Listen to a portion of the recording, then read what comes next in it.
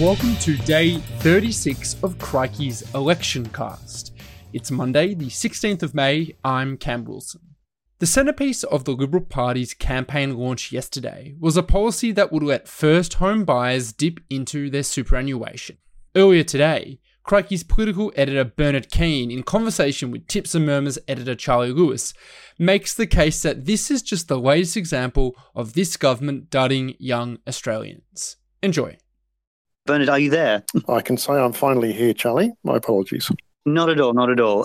So glad to have you here. So as I've been vamping for time while we got you on, and I've been saying that we're talking about the Liberal Party's policy pitch over the weekend, for those of us who are listening and who perhaps did have something better to do over the weekend, talk us through these two new pitches. Well, yes, the centrepiece really of Scott Morrison's federal campaign launch, and of course why they're launching their campaign with a week to go to the election, is a story for another day. But the centrepieces, I guess, were an attempt really to craft a policy on housing. Now, one part of it, which was leaked a bit earlier to the media, basically revolves around widening the eligibility for people who own houses, who may choose to sell them because they're empty nesters. They've reached a point in their lives when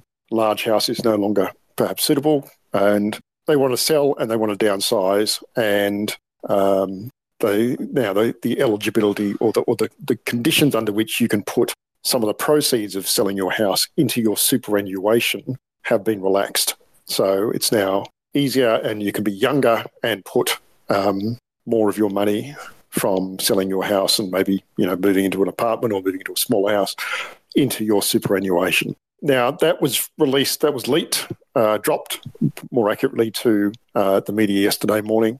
And that's fine as far as it goes. Labor immediately said, as they've been doing right through this campaign, they immediately said, me too, we'll do that as well. Very anxious not to avoid any sort of wedge. The second and much more inflammatory and important proposal was left for the speech itself by Scott Morrison, and that is to allow people to dip into their superannuation in order to put together a deposit for a home. In essence, you can take out up to 40% of your superannuation for a deposit if you're a first home buyer. You've got to eventually pay back that amount into your super under the rules, plus whatever capital gain you make. But in essence, it's not too different from a number of other proposals that have been raised in recent years, mainly by the right of the Liberal Party, to get people to be able to dip into super and use that for purchasing a house. So we've got now a fairly clear shift by the government, which is, for the last 9 years, refused repeatedly to really allow the use of superannuation for housing, to adopting that policy basically as a centrepiece of its last sort of ditch re-election effort. Fascinating, and I guess there's rather a lot to unpack from all of that. I guess the first thing is to look at that I like to know is the practical implications. What effect is this expected to have on the housing market? Well, look, according to people who know what they're talking about, it will increase demand without doing much to increase supply. Now, let's start with Scott Morrison's view of things. It's only fair; it's his policy. He says that in effect, it's a balanced policy. On the one hand, it will encourage supply because older people who want to downsize will have more incentive to downsize, so they'll be happier to sell their homes and move into something smaller. So that will take care of the supply element, and of course, making it easier to put together a deposit, allowing access to additional funding for a deposit will increase demand. So people who can't at the moment put together a deposit for a house, they'll be able to, or at least some of them will be able to, courtesy of this new policy. So there'll be an increase in demand, there'll be an increase in supply.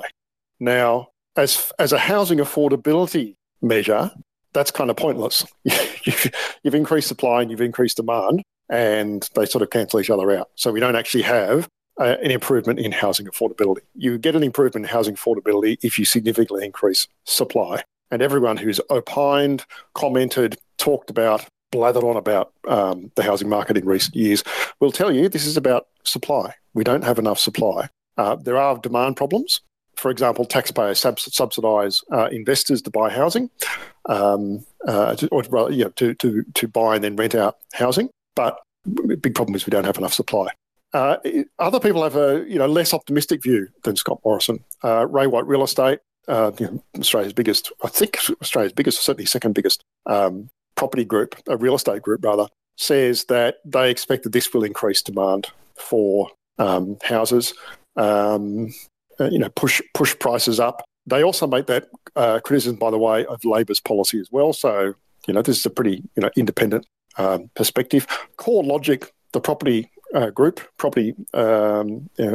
analyst group, they also say that this will push up demand for prices for houses and therefore push prices up.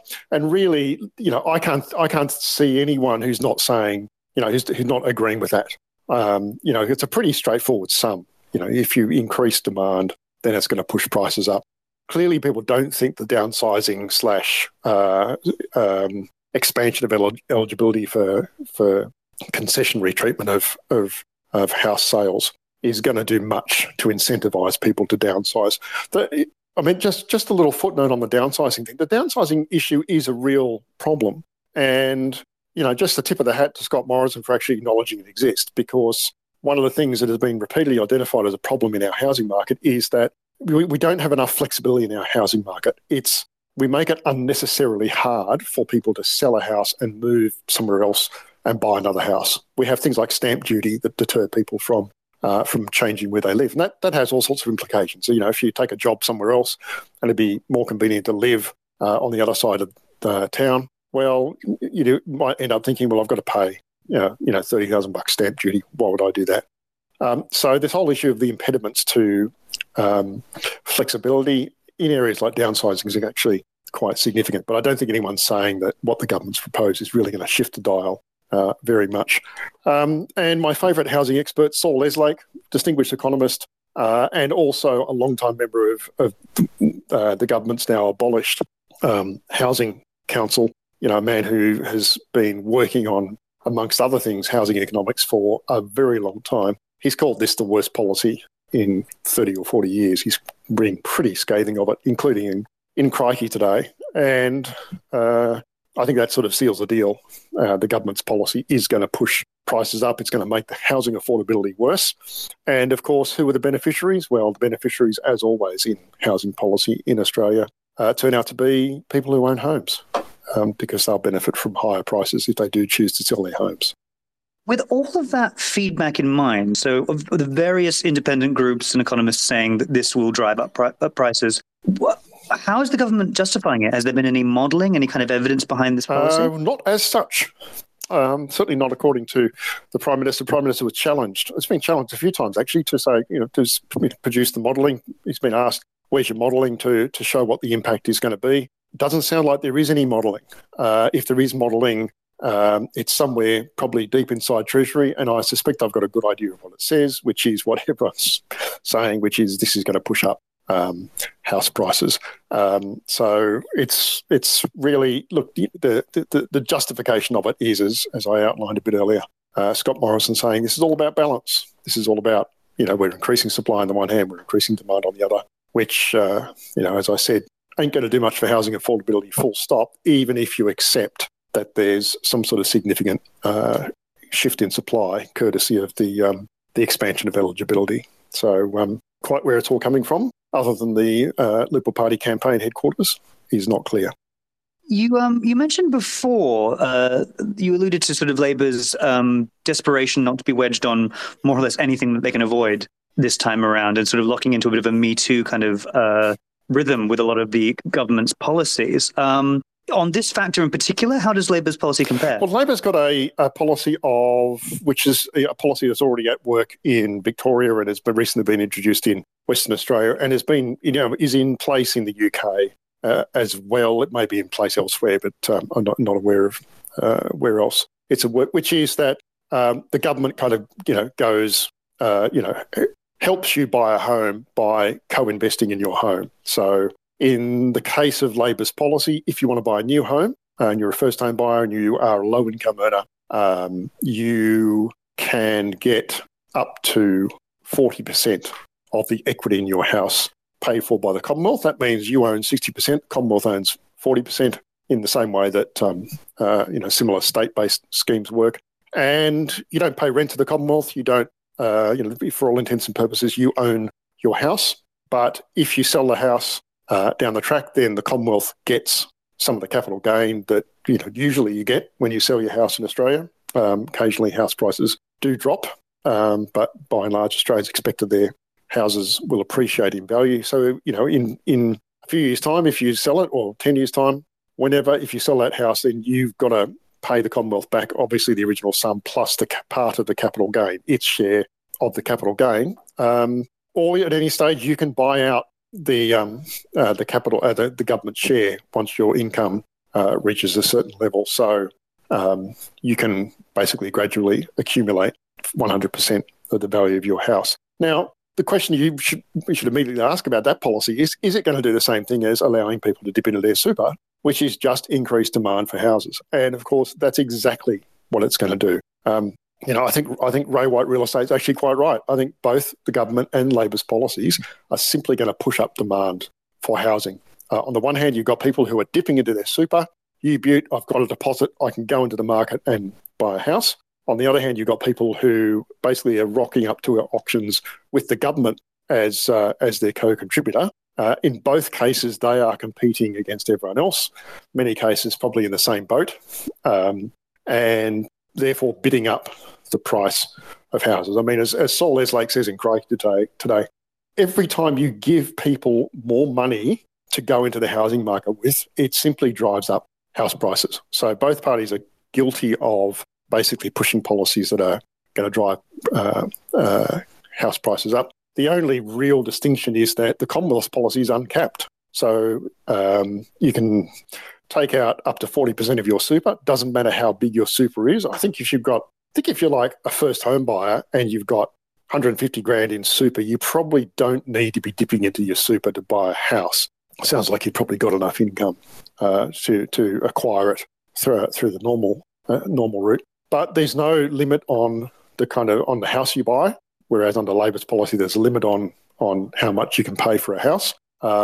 There's no limit on the number of people who can take advantage of the superannuation process compared to Labor's policy where it's capped at 10,000 a year. And by and large, it's a free-for-all under the government's approach versus a pretty targeted policy on the part of Labor. Labor's policy, by the way, is intended to generate a return over time, as you'd expect. So, if you've got the government owning up to 40% of a new home or 30% of an established home, you'd expect that after a few years when people start selling their homes, that the government's going to start recouping some of the capital gain from that investment. And that's exactly what is estimated. And Labor's commitment is that they're going to direct that capital gain component that the Commonwealth is getting into social housing investment or affordable housing investment. They're quite different categories. There's social housing's what we used to call public housing. Affordable housing is housing that is designed for people on low or even up to middle incomes who have difficulty getting into the rental market or difficulty getting into the property market in areas where they need to live in order to access work. So it's a much more targeted policy on the part of Labor, but in terms of the impact on prices, I think it's a bit of a muchness when it comes to which side's worse in terms of reducing housing affordability. Right. And I guess to focus back in on the coalition in particular, the real question is, I mean, it appears, you write today in Crikey that this is the kind of policy that senior Liberals have been sort of actively slamming and trying to distance themselves from for years, going back to John Howard and Peter Costello. What's behind the push now? Why is this happening now, do you think? Well, it's a quite extraordinary list of Liberals who have slammed this policy in the last sort of 10 years, starting with Matthias Cormann and Malcolm Turnbull. Malcolm Turnbull, he's been, as Malcolm Turnbull is, he's certainly not backward in coming forward in expressing his opinion, and he's been out echoing it over the last 24 hours, saying it is a really bad idea. And there's a long list of other Liberals, including John Howard on March 30, right after the budget, saying, no, super is for retirement. Doesn't agree with a House Economics Committee report chaired by Jason Falinski, Sydney Liberal MP, which recommended that people be able to access their super not to fund a deposit, but basically as a sort of an asset against which they could secure a loan. So, the idea has been around for a while. Jason Falinski didn't push the directly dipping into your super for a House proposal in his report, but it's certainly been on the agenda of other Liberal MPs. Tim Wilson, probably most spectacularly, he was previously the chair of the House Economics Committee. He used that committee to really go hard after industry super funds, and Liberal Senator Andrew Bragg has also been a strong proponent of allowing people to access super for their homes. He too is a very ardent critic of superannuation, and that kind of gives us a clue about what this is really all about, apart from electoral calculations. And this is volume 352 of the Coalition War on Industry Superannuation Funds and super more broadly. There is a deep malice within the Liberal Party toward superannuation, and they have tried repeatedly over a number of years to undermine or directly attack superannuation, and particularly industry super funds, especially, mostly without success. They had some success during the pandemic with allowing people to take out money from their superannuation, which did see some big outflows from super funds. But I think this is the culmination of a long campaign by a number of Liberals, usually backbench Liberals or previously backbench Liberals, to really shift the dial in terms of the Liberal Party's long-standing dislike of superannuation, and particularly industry super funds.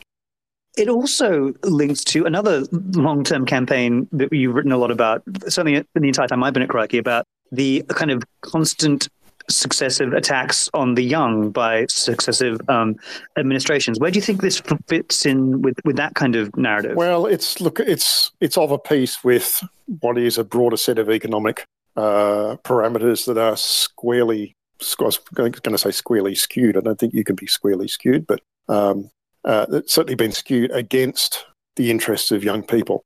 It's not necessarily entirely the prerogative of the coalition. I think both sides have been guilty of this, but if you look at climate policy, Australia's inaction there and our failure to really pursue international leadership on that issue has been a betrayal of the long-term economic interests of younger Australians, who are going to bear a much more significant cost from climate change than we are. On fiscal policy, of course, the last few years have seen the racking up of a quite extraordinary level of debt that is going to have to be paid by taxpayers in coming decades. That's the young people of today. On wages, the last 10 years have really seen wage stagnation. We're seeing real wage falls at the moment. That is mainly borne by low-income earners, and therefore that is borne to a considerable degree by young people as well. So they have seen quite poor wages growth in recent years, and they're going to continue to see it. On education policy, we've seen underinvestment in tertiary education. We've seen big problems with vocational education, obviously ongoing issues around higher education.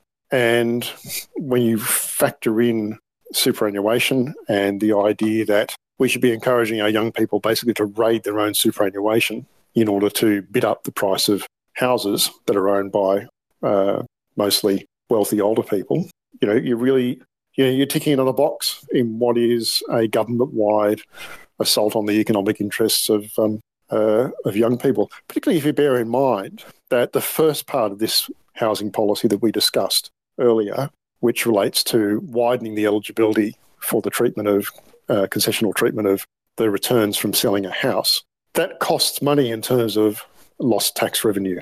It's a tax expenditure, and therefore it's loss of money to the tax system. And who pays for that? Well, of course, taxpayers do. Taxpayers will continue to pay for it in coming years if it's established, and basically that means that young people as taxpayers will be funding the very mechanism that's led to them being impoverished and having lower retirement incomes. So it's a pretty comprehensive demolition job on the economic interests of young Australians, and it's certainly a culmination of something that's been going on for quite some time now across a whole range of major public policy issues. Well, on that fantastically cheery note, very optimistic. We're out of time, I'm afraid. Bernard, thank you so much for joining us. We really appreciate it. Thank you, everyone, for joining us as well. We'll be back tomorrow at the same time, but also keep an eye out for our afternoon edition. Crikey is doing 2 daily editions throughout the course of the election. And if you'd like to catch up with our previous broadcasts, you can find Crikey's Election Cast on most podcast platforms. I'm Charlie Lewis, the Tips and Murmurs editor here at Crikey. Speak to you again tomorrow. That was Bernard Keane, Crikey's political editor, speaking to Charlie Lewis, our Tips and Murmurs editor. Thank you for listening to Crikey's Election Cast today. As always, if you have a few spare minutes, we'd love it if you could give us a review on whatever podcast platform you choose. And we'll be back tomorrow to keep you company in the lead up to the federal election this Saturday. Talk to you tomorrow.